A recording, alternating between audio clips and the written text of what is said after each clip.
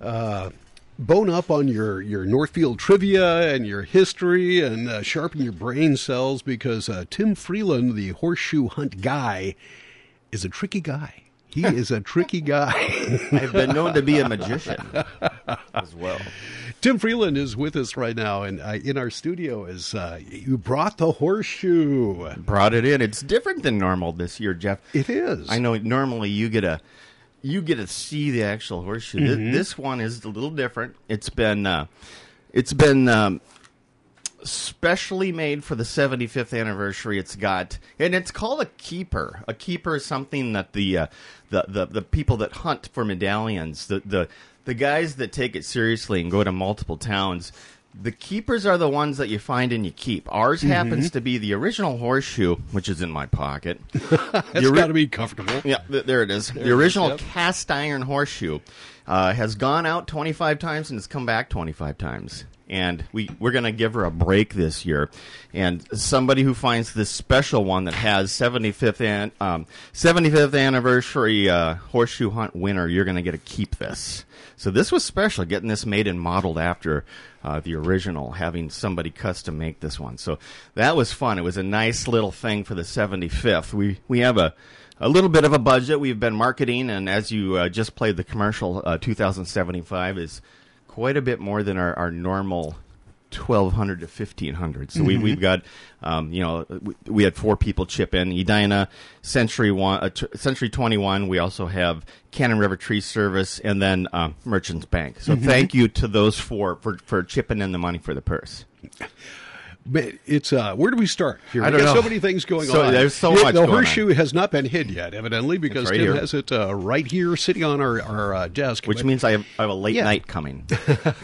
They have right now is a time where people, even though the hunt is not underway yet, there's action to be taken right now, and you got to get that registered. Tell us about the registration process. Yep. So and the registrations are through the roof. It's been great. There's going to be some competition, as I expected with the bigger dollar amount. But if you go to DJJD.org, right at the top, you have Horseshoe Hunt. You'll see a picture of horseshoes, a pile of horseshoes. Just go there. It says register your button. All you got to do is click in your name and the button number, and you're registered. If you are registered, you get the full $2,075. And if you're not, you get half of that, so $1,075. You notice the theme here with the 75. But do that before the hunt starts. A lot of people, once they realize that the first clue comes out Wednesday and Thursday, clue number 2 Friday, clue number 3, they say, can I still register? And I have to say, you missed the cutoff, you can still get a grant. So get out there and you can still get the $1,075, but register the button. And when you're there, one of the things, you click the button that says, I've read the rules and regulations. And I do that. It's really important that hey, safety, and don't go on private property. The colleges are private property. Don't go on the colleges. Make sure you're conscious of that. Here's a little hint, and a lot of people don't think about this. There's a way to tell if land is public. If you go to usually every county has it's called a GIS or a website where you can look up property. Rice County has one. It's you can just Google it, Rice County property. It's called Beacon. You can go to Beacon and you can look and say, hey, is this plot of land? I think Tim might be talking about. Is this public or privately owned? And you can go in and it'll say City of Northfield or City of Dundas, or it'll say that private landowner. So you don't want to go on private property. That's really important. All right, and that's just one of the rules, and that's really the big thing. Yep. And there are other rules and hints, like you don't bring a shovel. Yeah, and I want to give good advice right now. I can come in and I just got to say, Jeff, every year, thank you. I'm in here talking about this hunt. I know before me, Franklin and Betty were here. It's really important that when you look at the clue, the rules and regulations, you understand that there is no digging. We don't want you to stamp down any kind of public foliage, flowers, bushes. We had a couple of years, and I understand it gets exciting and things can get crazy. I reserve the right to disqualify anybody if they're being harmful to the public property. So just be really careful. No digging. And here's another hint. This is a family event. I want families to get out and work together. I have a lot of families that say this is the only time of year when us and the kids all work together, that we go out.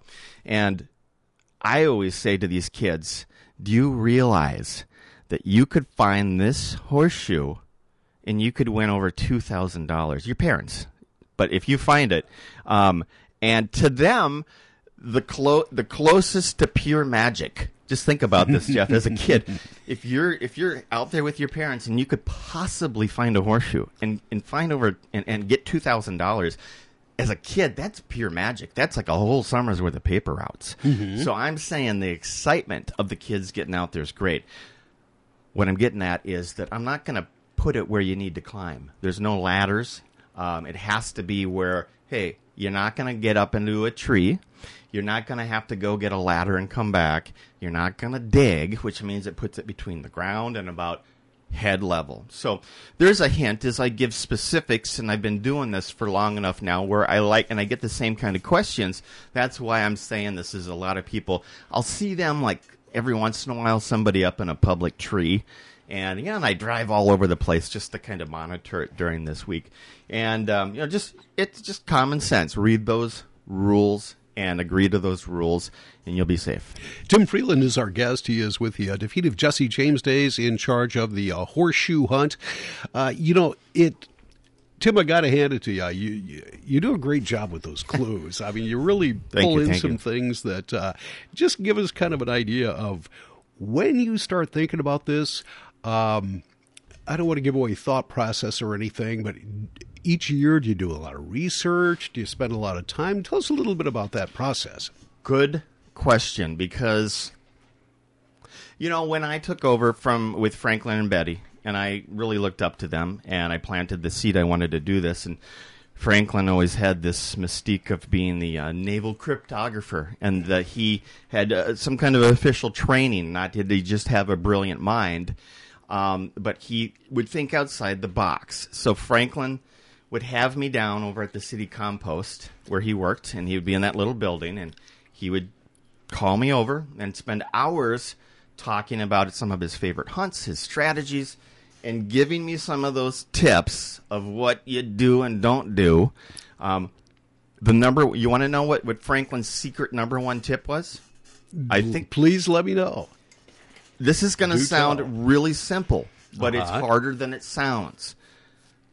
Don't tell anybody where you're going to hide the horseshoe. This includes your family, committee members, historical board members.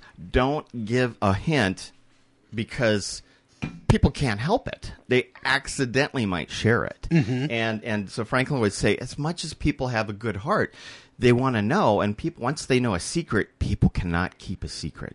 So when I start to think of that, and everybody always saying, hey, where are you going to put it this year?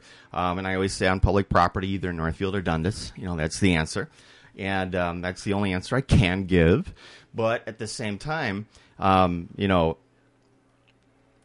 this mystique of knowing the town and writing these clues and guiding people, it comes with, I need to be careful not to send people into danger. And I think about that a lot. And I also need to have a fine balance of where I can hide it, where it will be found, and it won't be anywhere that's like going to put hunters in danger out into a road, onto railroad tracks. So I need to consider that. And, we're only so big, and that we have done, this is the 26th time doing this, and I have used, different parks over, but when I'm, especially in the winter, should I put it there? And it's really, if you only knew in my mind as I try to figure out what would be the best logistical place, because I need to reference this. I need to know, am I going to give streets or the history, or how am I going to guide people to that? Mm-hmm. And as the clues progress, how am I going to give more of the little words, and I insert words that help guide people to it. And I'll tell you, there always has to be a word play.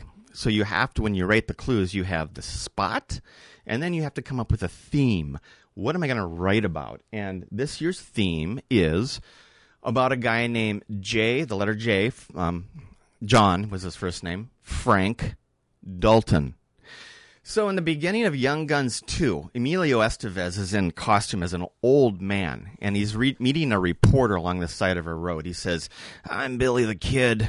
I've been hiding under the name J. Frank Dalton my whole life. I really wasn't shot. I'm alive, and I would like to come out to you." And that is based off of, I believe, what happened in 1948 when word got out that Northfield was going to have this reenactment. And the guy who at the time, and it checked out, was 101 years old, J. Frank Dalton out of Texas, contacted Northfield and said, "Hey, I'd like to come up. I'm 101. Why don't I come back? I'll apologize to Northfield. I'll make an appearance.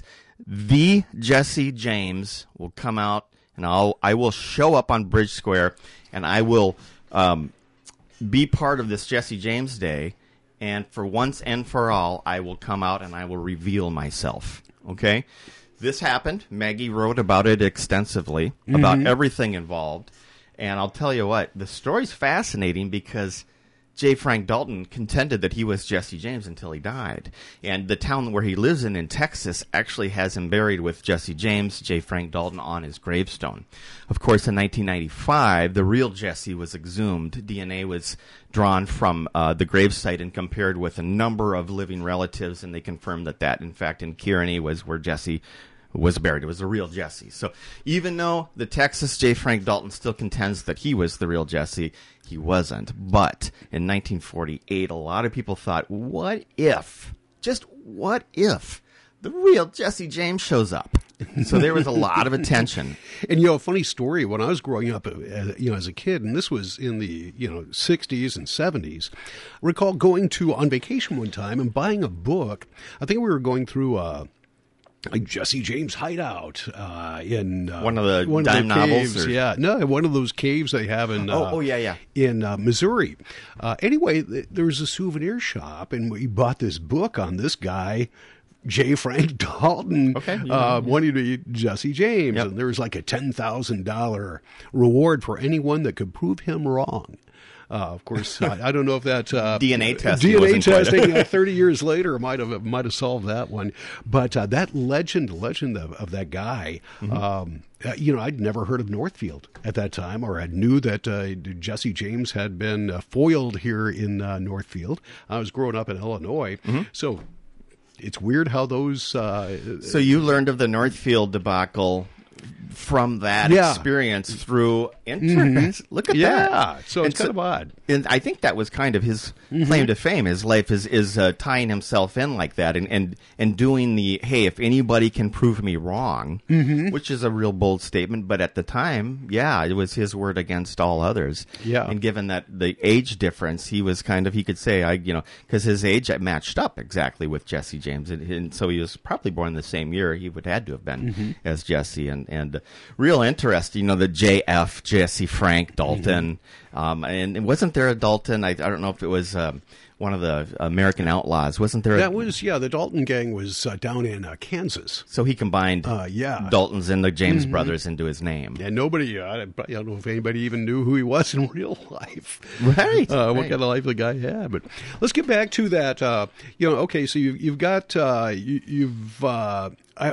I'm guessing by now you have everything written out and done, and you were... All I got to do is go out and dress like a ninja, as Betty, Lee would say. She dresses like a ninja. It's her one chance outside of Halloween to go out and put this into the spot. So everything is ready. You will be getting your first clue on Wednesday. So everything's in place. The registration's still happening, and people. I'm surprised at how many locals don't hunt. That I talked to him, do you do the horseshoe hunt? Well, I've heard of it. I don't do it. Why not? Well, I don't know Northfield history. I don't know it like these guys. I'll tell you what. You can find out. Here's another piece of advice. All too often, this is found, and I don't want to say dumb luck because people have put in the time. But if we get to clue 4, 5, or the last one, 6, there's 6 clues.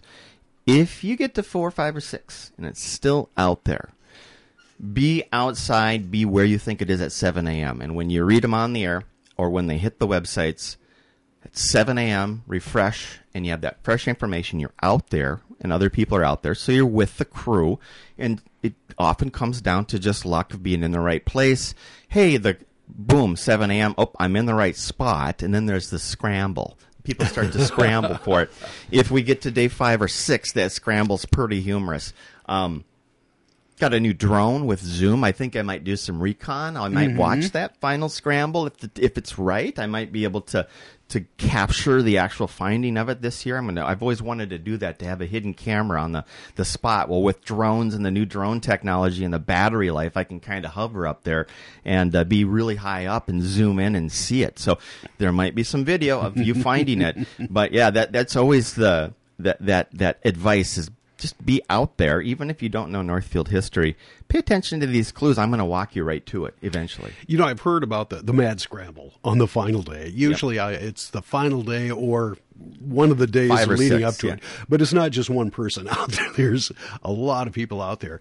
I've never been able to experience that. You know, I've always been ineligible because we read the clues here. Someday I'm not going to be sitting in this chair. I'm going to take advantage of that. One day, and I've always been ineligible myself, of course. And to watch the mad scrambles and to know them, it's something. There's been some epic mad scrambles where the whole day prior they've been there and everybody knows the park, they know the area, they just don't know where it's at in the park. And when the next day when it says, you know, red bench, 4 paces behind the red bench, so everybody runs to the red bench and does 4 paces, but it's 50 people in the little 4-foot square area trying to find it, and it's down underneath grass. It's been trampled down. Wow. All right, Tim, we're about out of time. I'll give you 30 seconds. Anything else people should know that we've left out? No. I just quickly wanted to just say, hey, we've got Raider trading cards. It is like a baseball card. It's coming out. We're going to be doing a press release on the same day the Horseshoe Hunt starts. There's a lot of things. All right. It's going to be 33 Raider trading cards. You can buy them at the museum store or collect them individually from all the reenactors. Really cool collectible item. Oh, good. Yeah, man, that's a cool thing. It's going to be fun. All right. Yeah. Tim, thank you very much for joining us. Awesome. Thanks, Jeff. Enjoy the hunting, and we'll talk to you, I'm sure, sometime during the celebration. For sure. Absolutely. Thank you for having me on.